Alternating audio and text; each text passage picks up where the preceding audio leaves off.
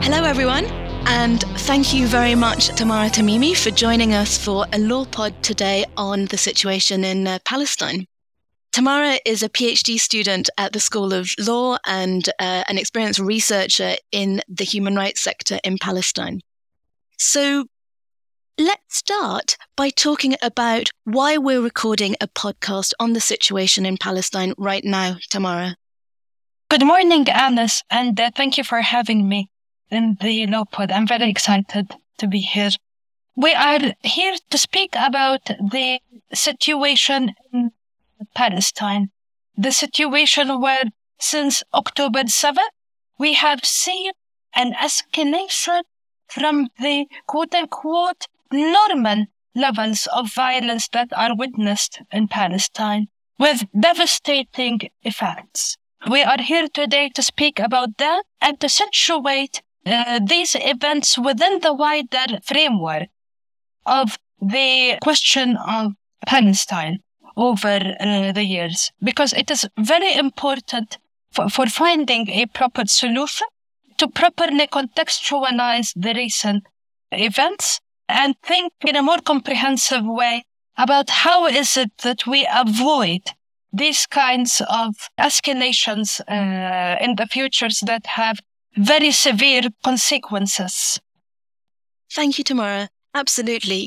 It's urgent to talk about the situation in Palestine right now. But of course, what we've seen since the 7th of October is one of many chapters of the conflict and situation on the ground. And of course, it didn't happen in a vacuum. I'm thinking a little bit, Tamara, about your expertise based on your PhD thesis, which is on international law in Palestine and perceptions of justice based on international law in Palestine. So this presents you as an authoritative voice in this conversation. Based on that, could you give us your thoughts on perceptions of justice in Palestine in general, and perhaps what people might be saying right now on the ground about international law? Before I proceed with answering your question, I would just like to outline for our listeners what is it that I'm doing in my fieldwork. I am asking Palestinians, what does justice mean vis-a-vis Israeli settler colonialism, which I argue as a researcher consists of three main components. Colonization, which includes colonizing the land, confiscating the land, and settlement expansion. The second component is the elimination of the native indigenous population, Palestinians. And the third component is the imposition of an apartheid regime. And these three components are underpinned by a narrative of entitlement that relates to transforming a religion into an ethnicity here. So I'm asking Palestinians, what does justice mean to you? And I'm not just restricting justice in the form of the political solution, what the political solution should look like, but also extend to accountability and the prosecution and reparations measures. So having said that, some of the very interesting things that we are finding, it's not surprising, but that support for a two-state solution is at an all-time low among Palestinians. It barely exceeds 10% of the respondents that I have surveyed. The vast majority, as you can tell, they prefer a one-state model from this. And within this model, Palestinians, they're predominantly choosing the option of having one state with full Palestinian sovereignty that is democratic and that is religiously pluralistic, with equal individual rights for all of its inhabitants. That's about 65% of my respondents. Around 24 to 25%, they believe in one binational state with equal rights for all of its citizens, collective and individual rights. And the vast majority of them support having a confederation as a temporary solution to get to a one-state solution. So, as we can see, this whole approach by the United Nations, by the Western world, and to a lesser degree by other countries in the global south, here, of imposing a two-state solution, it is not really aligned with the perceptions and the wishes of the Palestinian people.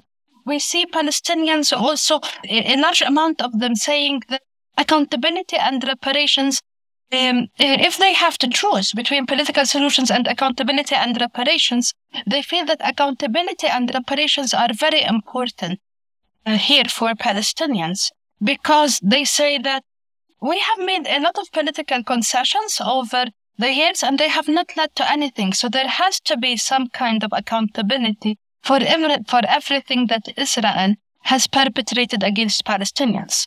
Let me give you one example, Alice. There is over 70% of Palestinians who consider the prosecution of Israeli officials for war crimes and crimes against humanity as a priority.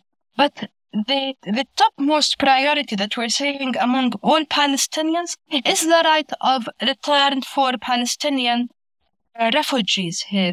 Slightly over 81% has put the right of return of Palestinian refugees and the associated aspects with it, such as property restitution and compensation for decades of displacement. They put it in the top three options, their top three priorities here, at least one of them.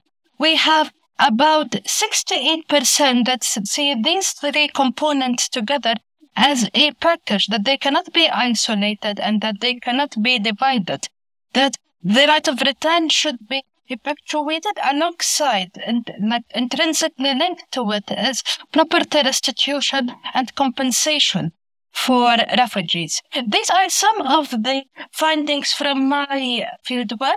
Going into the other aspect that you asked me about, how are people looking at international law at the moment when international law has been not well received in general among the Palestinian public, because they keep saying, many of them, that we have been working on international law for many, many years. What has it ever done to us? And they see that international law is predominantly politicized and enforced mainly by Western countries, and particularly the permanent members of the United Nations Security Council, that the things that are enforced are the things that are aligned with the geopolitical interests of these 5 permanent members, which I would actually argue is inherently undemocratic to have 5 permanent members who can actually decide for the whole world on everything. But that everything that is enforced is aligned with the geopolitical interests of these countries, and that if they are unable to get it through the Security Council, because as we see, there is increasing conflict and clashes between the views of 2 main members of the Security Council, they get it passed at the level of their own domestic policies. We've seen that in Ukraine, and we see the protection that the United States and perhaps to a lesser degree the United Kingdom and France have provided political cover for Israel over the years. From 1972 until today, the USA has used the veto almost 50 times to protect Israel from criticism and censor, basically. But what's interesting to see also is that this view of the effectiveness of international law is now extending to more professional segments in the Palestinian society. The director of Applied Human Rights Center of Al-Haq, a very prominent and perhaps the most prominent Palestinian human rights organization, has published a piece yesterday on the failure of international law in the Middle East Eye. Here, it talks about how international law has failed Palestinians. He draws comparisons with the situation in Ukraine and the swift measures that were taken by Western countries against Russian aggression when this was unprecedented on the part of Western states here vis-a-vis the question of Palestine. Nothing ever came close to the response regarding Israeli atrocities against Palestinians as we have seen the response with respect to Ukraine here. Thank you, Tamara, for such a detailed and articulate discussion. I think the conversations around international law and perceptions of justice in Palestine based on international law are fascinating in their own right. But the research you're conducting through focus groups and interviews and surveys is really bringing out new, more updated information on what people think about the value of international law in the context of Palestine.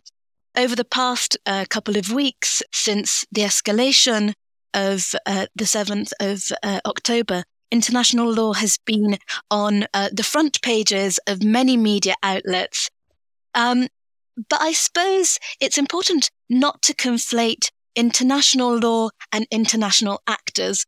And if you allow me to go back in time, I think it's important to think about Palestine today as the product of traditional colonialism as well.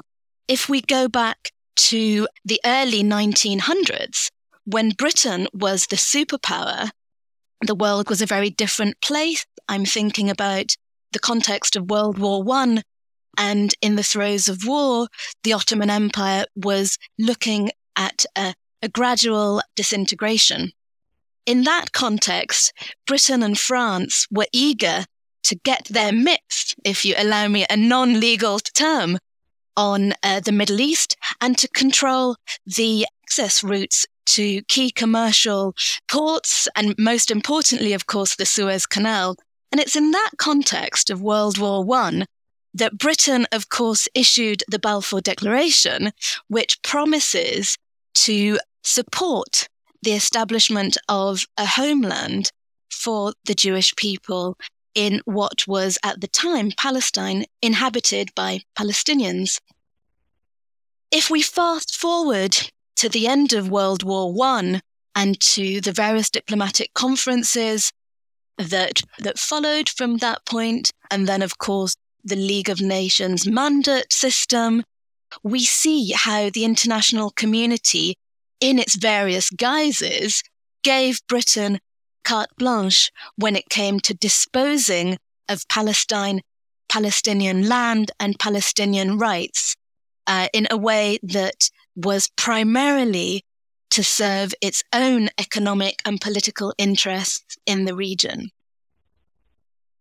If we then fast forward to World War II, when the situation accelerates, in large part due to European guilt for the atrocities of the Holocaust perpetrated on European soil against millions of Jews, which were massacred for no other reason other than the fact that they were Jewish, we see how European guilt was embedded in what then became the UN partition plan and the UN's position on supporting the newly established State of Israel, that of course was born from a period of great violence that displaced, I believe, 750,000 Palestinians, many of which still today are refugees overseas or live as refugees in refugee camps in neighboring countries,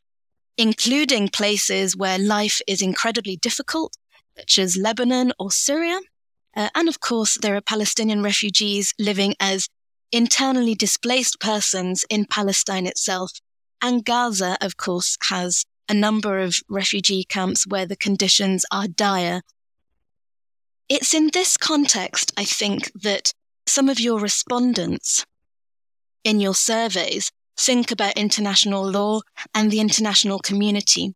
And it's very difficult to distinguish international law as a system of norms from the international community as the guardians of that system, in the context where the international community has repeatedly failed Palestine and has been willing over time to quiesce to the dispossession of Palestine and Palestinian rights.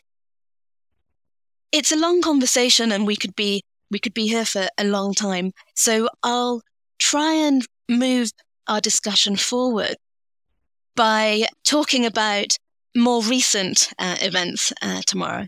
So the devastating civilian losses that we've seen both on the Palestinian and Israeli side since the 7th of October is something that has shocked the world and is repeatedly covered in the mainstream media, although that also comes with its problems, as we can discuss later on. In this context, I wanted to ask, do you know any Palestinians in Gaza? And how does that make you feel as you conduct your research on the perceptions of justice in Palestine and international law in Palestine in this particular moment in time? Well, in fact, Alice, actually, yes, I do know many people in Gaza. Many of them over the last years, as Gaza was besieged for so many years. For now 18 years since Israel's unilateral disengagement from Gaza in 2005. And the UN has warned several times that Gaza will become uninhabitable by 2020. Many of them left. Some of them are still there. I know friends. Some of my friends were injured. Thankfully, I didn't lose any friends. But some of them were injured. Some of my friends, their families have left us because of the Israeli airstrikes. I have other friends who are thankfully okay, but they don't have a home anymore to go back to. And so, yes, I do know some people in Gaza. Well, also when I read stories that are circulating on social media, bringing out human stories, because Gaza was an important part of my childhood. I used to spend 3 weeks to a month, usually in the summer in Gaza with our friends, very close friends that we consider like family, in here every summer up until 1999. So when I hear some stories about and read about some neighborhoods, I remember them. And I remember how they looked like in 2019, 20 years after I've been last in Gaza, when I went in 2019.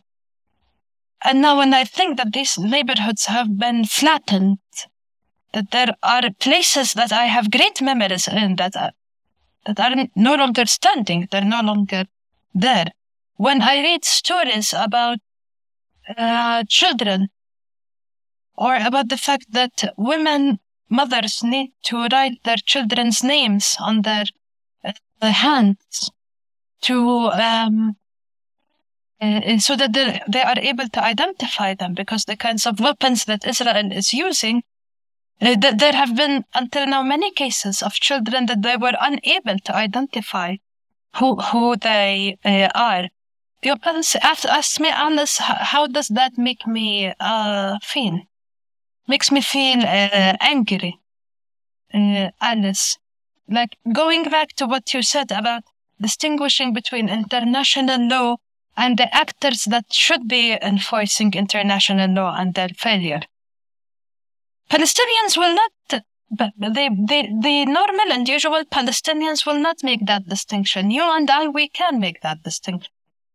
But what value is the law if you can't really enforce it, or if you enforce it selectively as you wish? This is how Palestinians see it. This is how Palestinians in Gaza, who have been bombarded now for almost 20 days, Alice, day and night. The Palestinians who were in a dire humanitarian situation, before October 7th.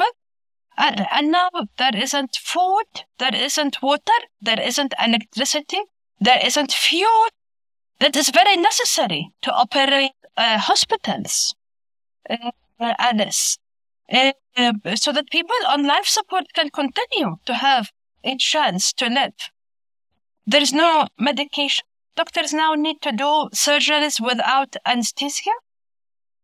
I don't know how the actors that are supposedly entrusted with applying international law can see this and remain silent and invoke something along the lines of Israel has a right to defend itself.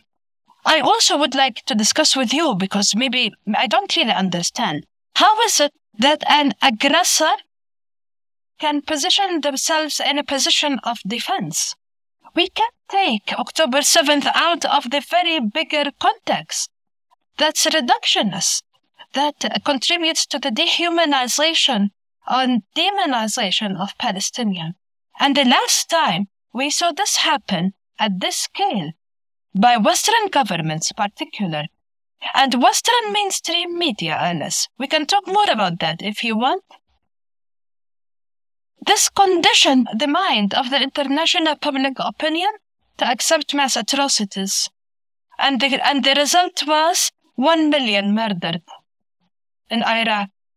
It is unacceptable that there is only media attention to what's happening when Palestinians fight back and there are Israeli casualties. But that we have normalized the violence, the daily violence of the occupation and the settlers and the most Israeli right-wing government. Even the most Israeli right-wing government hasn't warranted the necessary level of attention and policies to tell Israel, hold on, put your brakes, you're going too far. No one has said that. They say that to Palestinians, but they don't recognize that Palestinians also have a right to defend themselves and are much more positioned to do that when they are the ones under occupation and settler colonialism. They deprive us of a right to resistance, which we are allowed to exercise under international law. This is well documented and interpreted, that people under occupation and under colonization have a right to resistance. Here, we are denied all of that.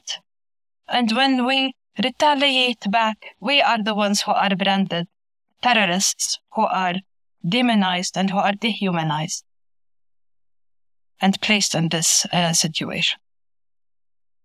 Thank you, Tamara, for articulating such a complex aspect to the situation on the ground, which is often ignored by readers and listeners overseas for a number of reasons.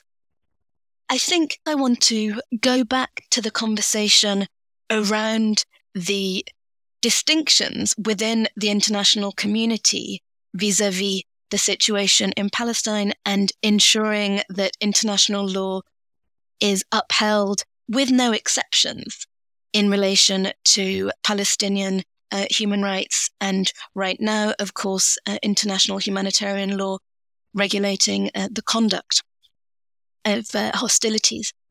And in that context, I'm thinking about the statements by the UN Secretary General earlier this week, who said that it is important to recognize that the attacks by Hamas did not happen in a vacuum. He said in no uncertain terms that the Palestinian people have been subjected to 56 years of suffocating occupation. This is the UN Secretary General stating quite factually the situation that led to the attacks of the 7th of October by Palestinian fighters affiliated to Hamas, and the retaliation, the disproportionate retaliation involving thousands of civilian victims in Gaza. What's interesting, of course, is that Guterres, as the UN Secretary General, is only that. He is only the UN Secretary General, and his statements may not be shared by all members of the United Nations, especially those sitting at the Security Council, and as you were saying earlier, especially some members and permanent members of the UN Security Council who have recently vetoed calls for a cessation of hostilities. And this is interesting because the UN has its hands tied externally by political situations that are rapidly unfolding on the ground, but it also has its hands tied internally through the operation of the Security Council as its executive branch. And it's interesting to see that the UN Secretary General was attacked by many quarters for stating the factual reality of the 56 years of suffocating occupation imposed on Palestinians, both in Gaza and the West Bank, including East Jerusalem. I believe that the Israeli diplomats in New York have called for his resignation, and the UN Secretary General has received criticism from other quarters as well, which is quite something, given that his statements are carefully worded and are premised on the international legal order set out in the 1945 UN Charter. And every one of his words is carefully picked to ensure that international law and human rights considerations are upheld in relation to all sides to the current conflict.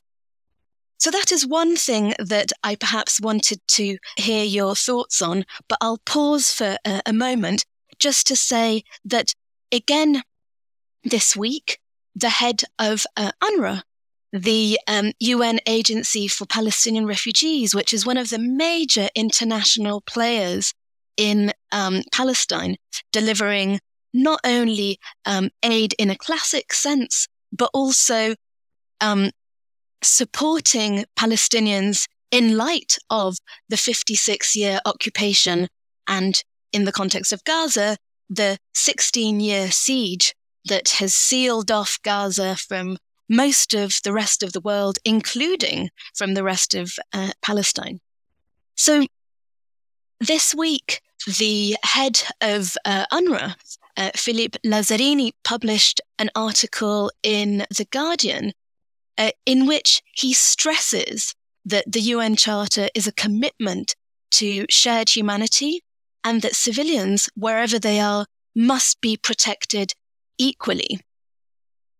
Again, this is an example of somebody within the UN system, which is problematic for all the reasons we know and some of which we've discussed. This is somebody senior within the UN system, talking about international law and ensuring that international law protections apply equally and fairly to Palestinians as Gaza is being destroyed. Do you reckon that Mr. Lazzarini will receive the same amount of criticism that we've seen the UN Secretary General receive this week? Or do you think that an aid agency of the UN will be seen in a different light?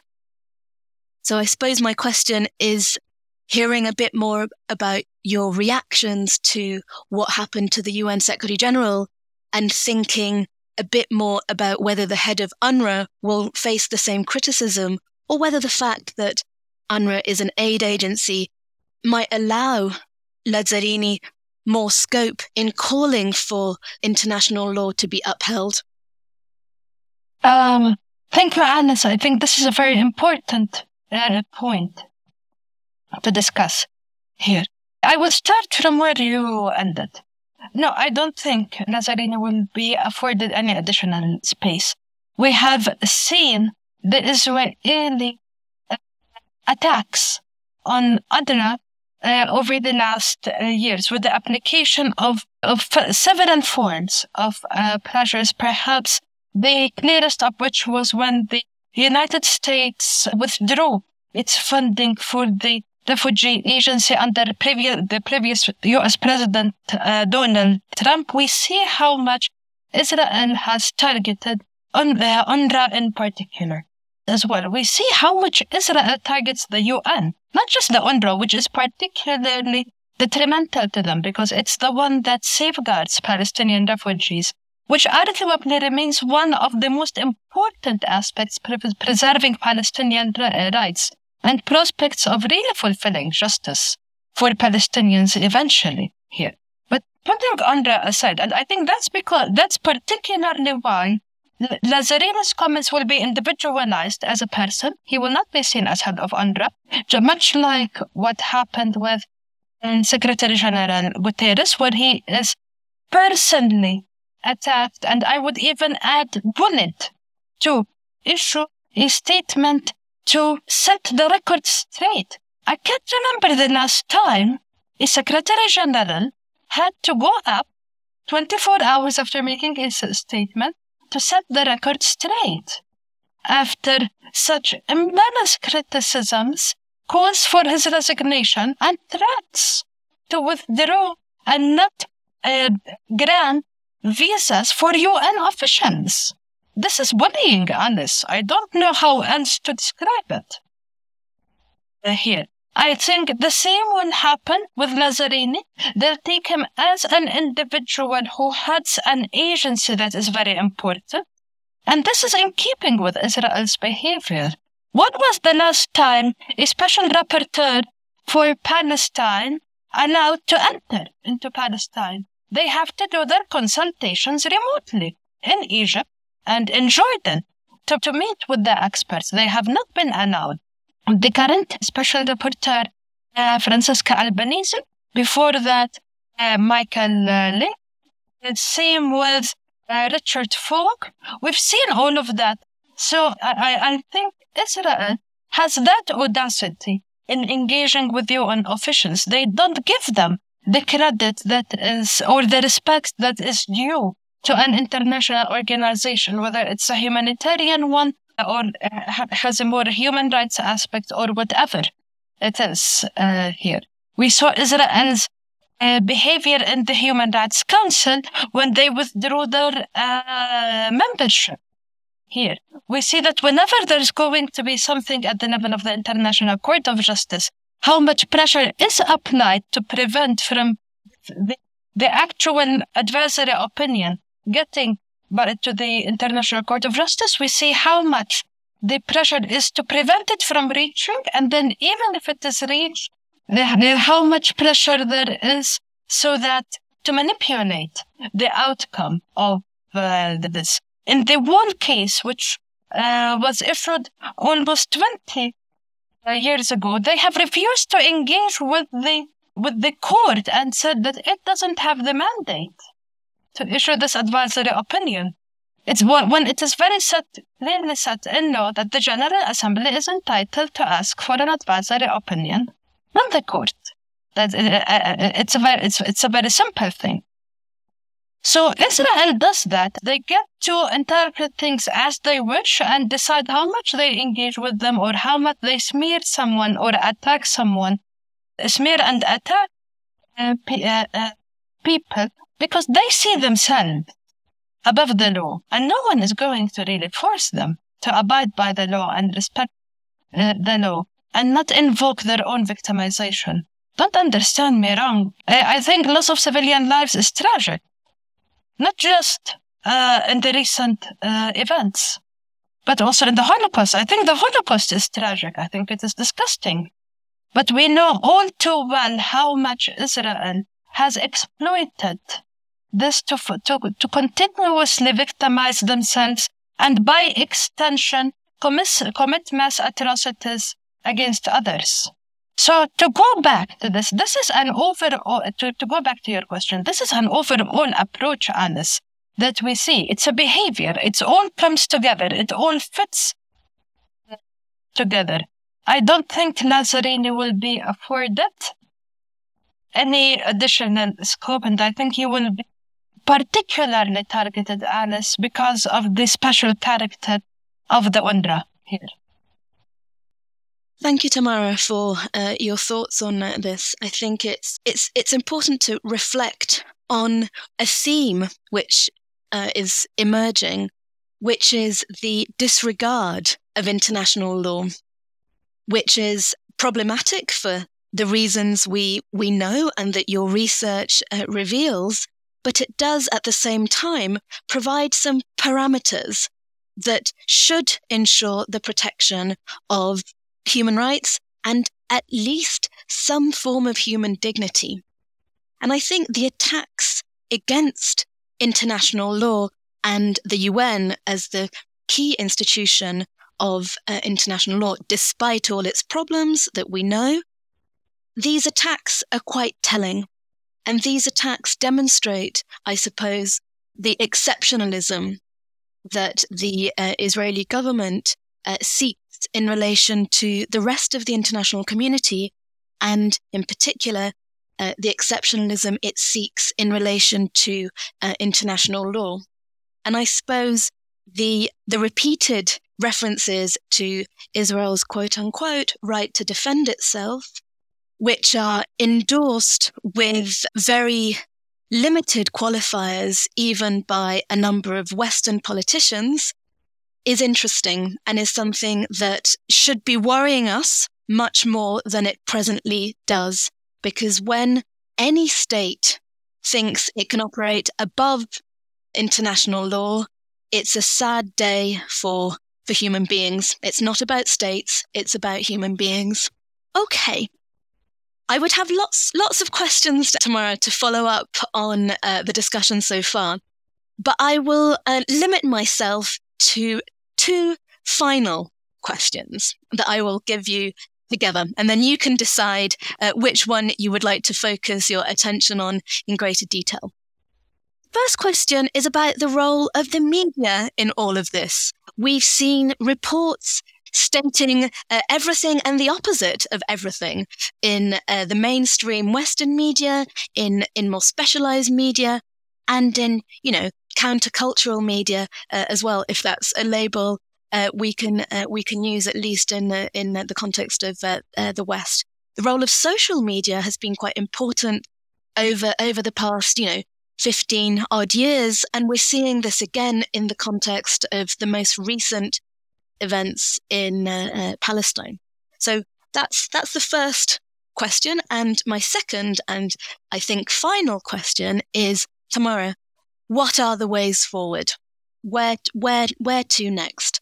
Are there any solutions that emerge from your research that perhaps could be applicable to what we've seen in the past few weeks? And I'll leave you with these 2 huge questions to deal with.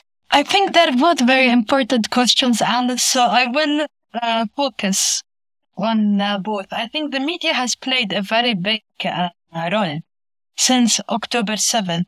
At the beginning, it was mainly the mainstream media which actually took on a very, I would say, unethical position, because it did not uphold the standards that it purports to uphold. They played, the mainstream media, particularly in the Western world, they played a very big role in the demonization of Palestinians. I remember seeing several videos the first couple of days for Palestinian ambassador to the UK, Hussam Zumla, coming on several mainstream media shows, whether on the BBC, on Sky News, with Christian Amanpour at the CNN and others. The first question that they would ask him, do you condemn what Hamas did? And setting the parameters for the conversation so that the start date of the conversation starts with October 7, it's very problematic. Alice, it goes back to what Secretary General Guterres has said, that what Hamas did not happen in vacuum. Did not happen in a vacuum.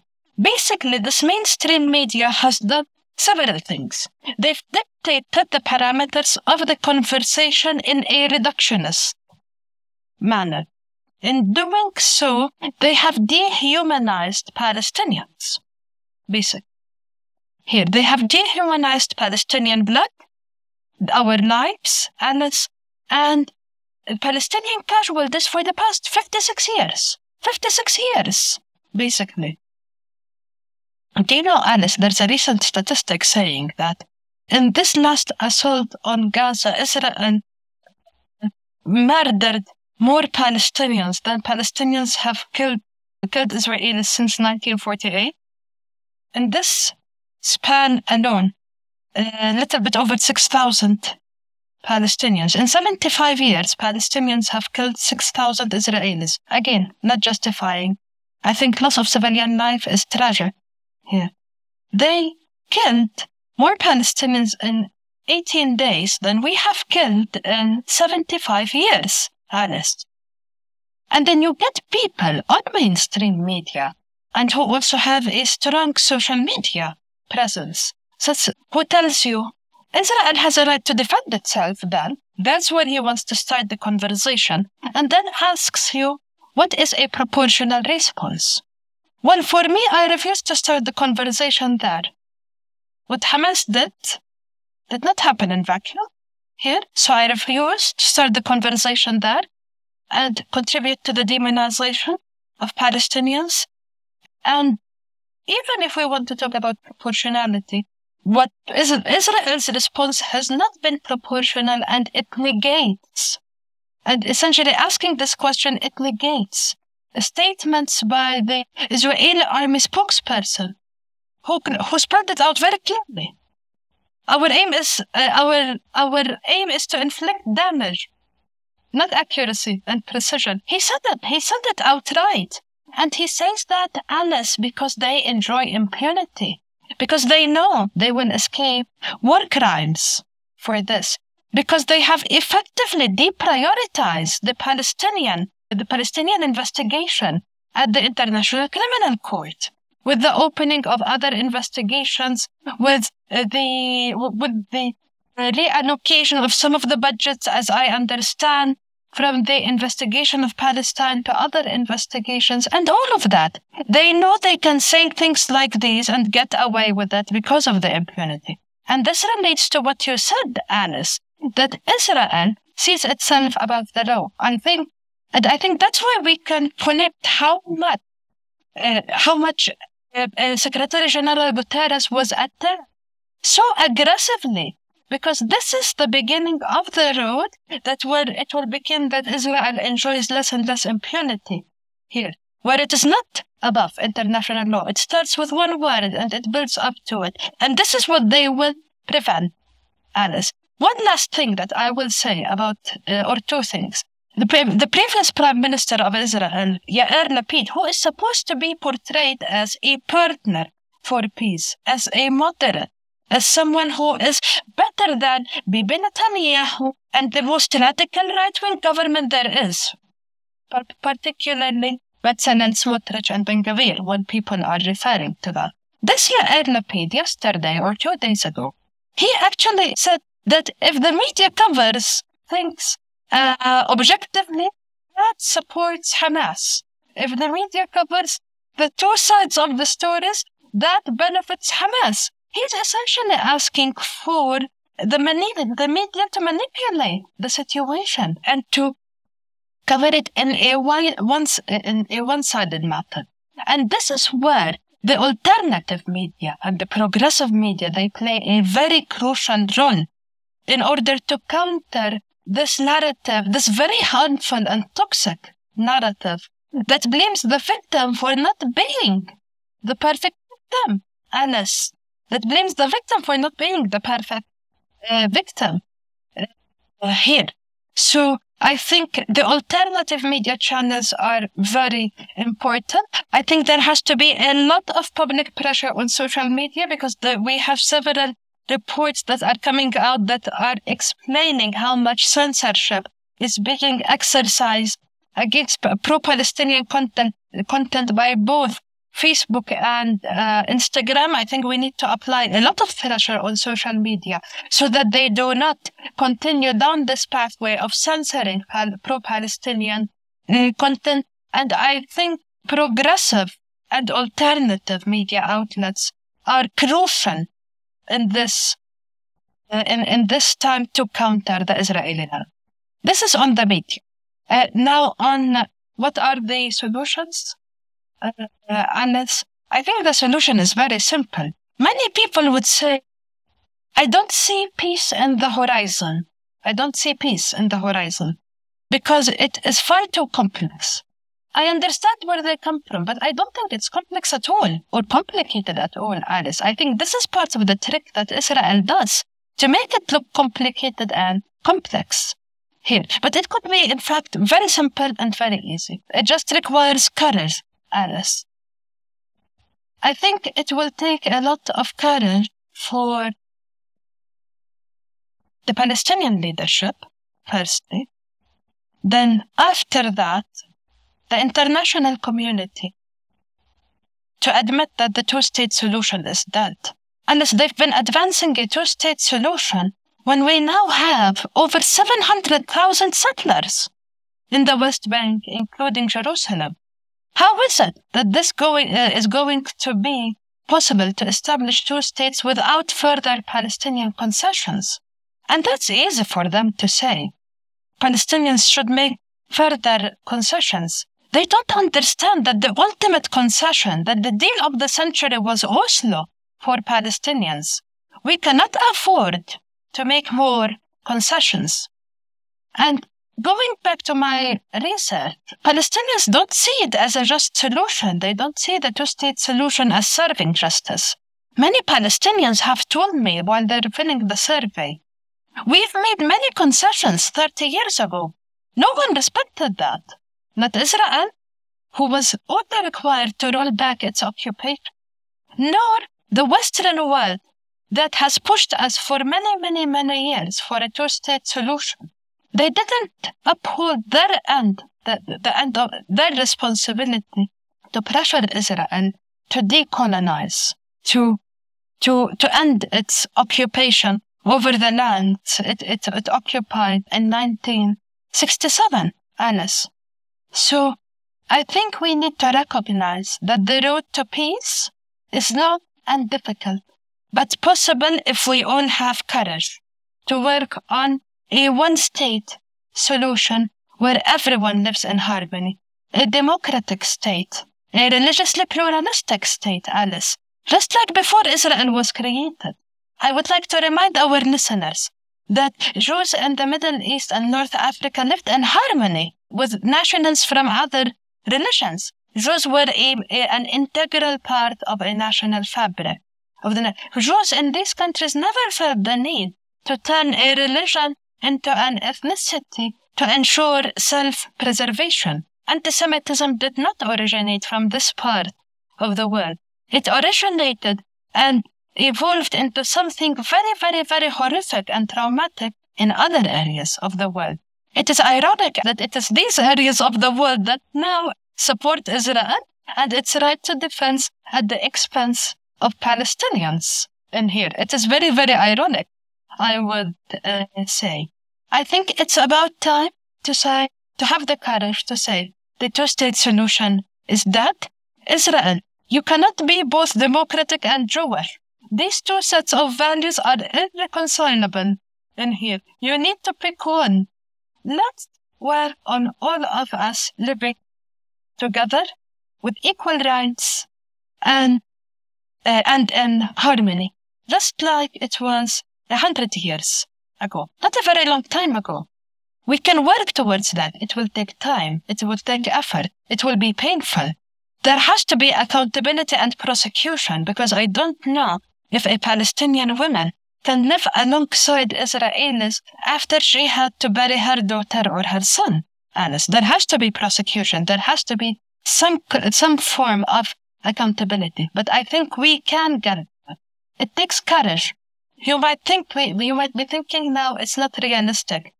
But I'm telling you, this is what Palestinians will consider a just solution. Thank you, Tamara. I think that's a positive note and vision for the future. And I very much hope the findings of your research for your PhD will be able to inform the journey that Palestinians face from this point onwards in ensuring that justice and human rights are not just words on paper in international law documents, but are lived experiences for everyone who lives between the river and the sea. And I think what you're saying about having courage and vision is important. Let's just hope that local leaders will have that courage and vision, and that the international community will have the courage and vision to support what is just, what is reasonable, and what is based on equality, fairness, human rights, and non-discrimination for everyone in that part of the world. And on this note, I think I should thank you very much, Tamara, for making time to be with us. Thank you, Anas. Thank you very much, and take care. Thank you, Anas. Thank you.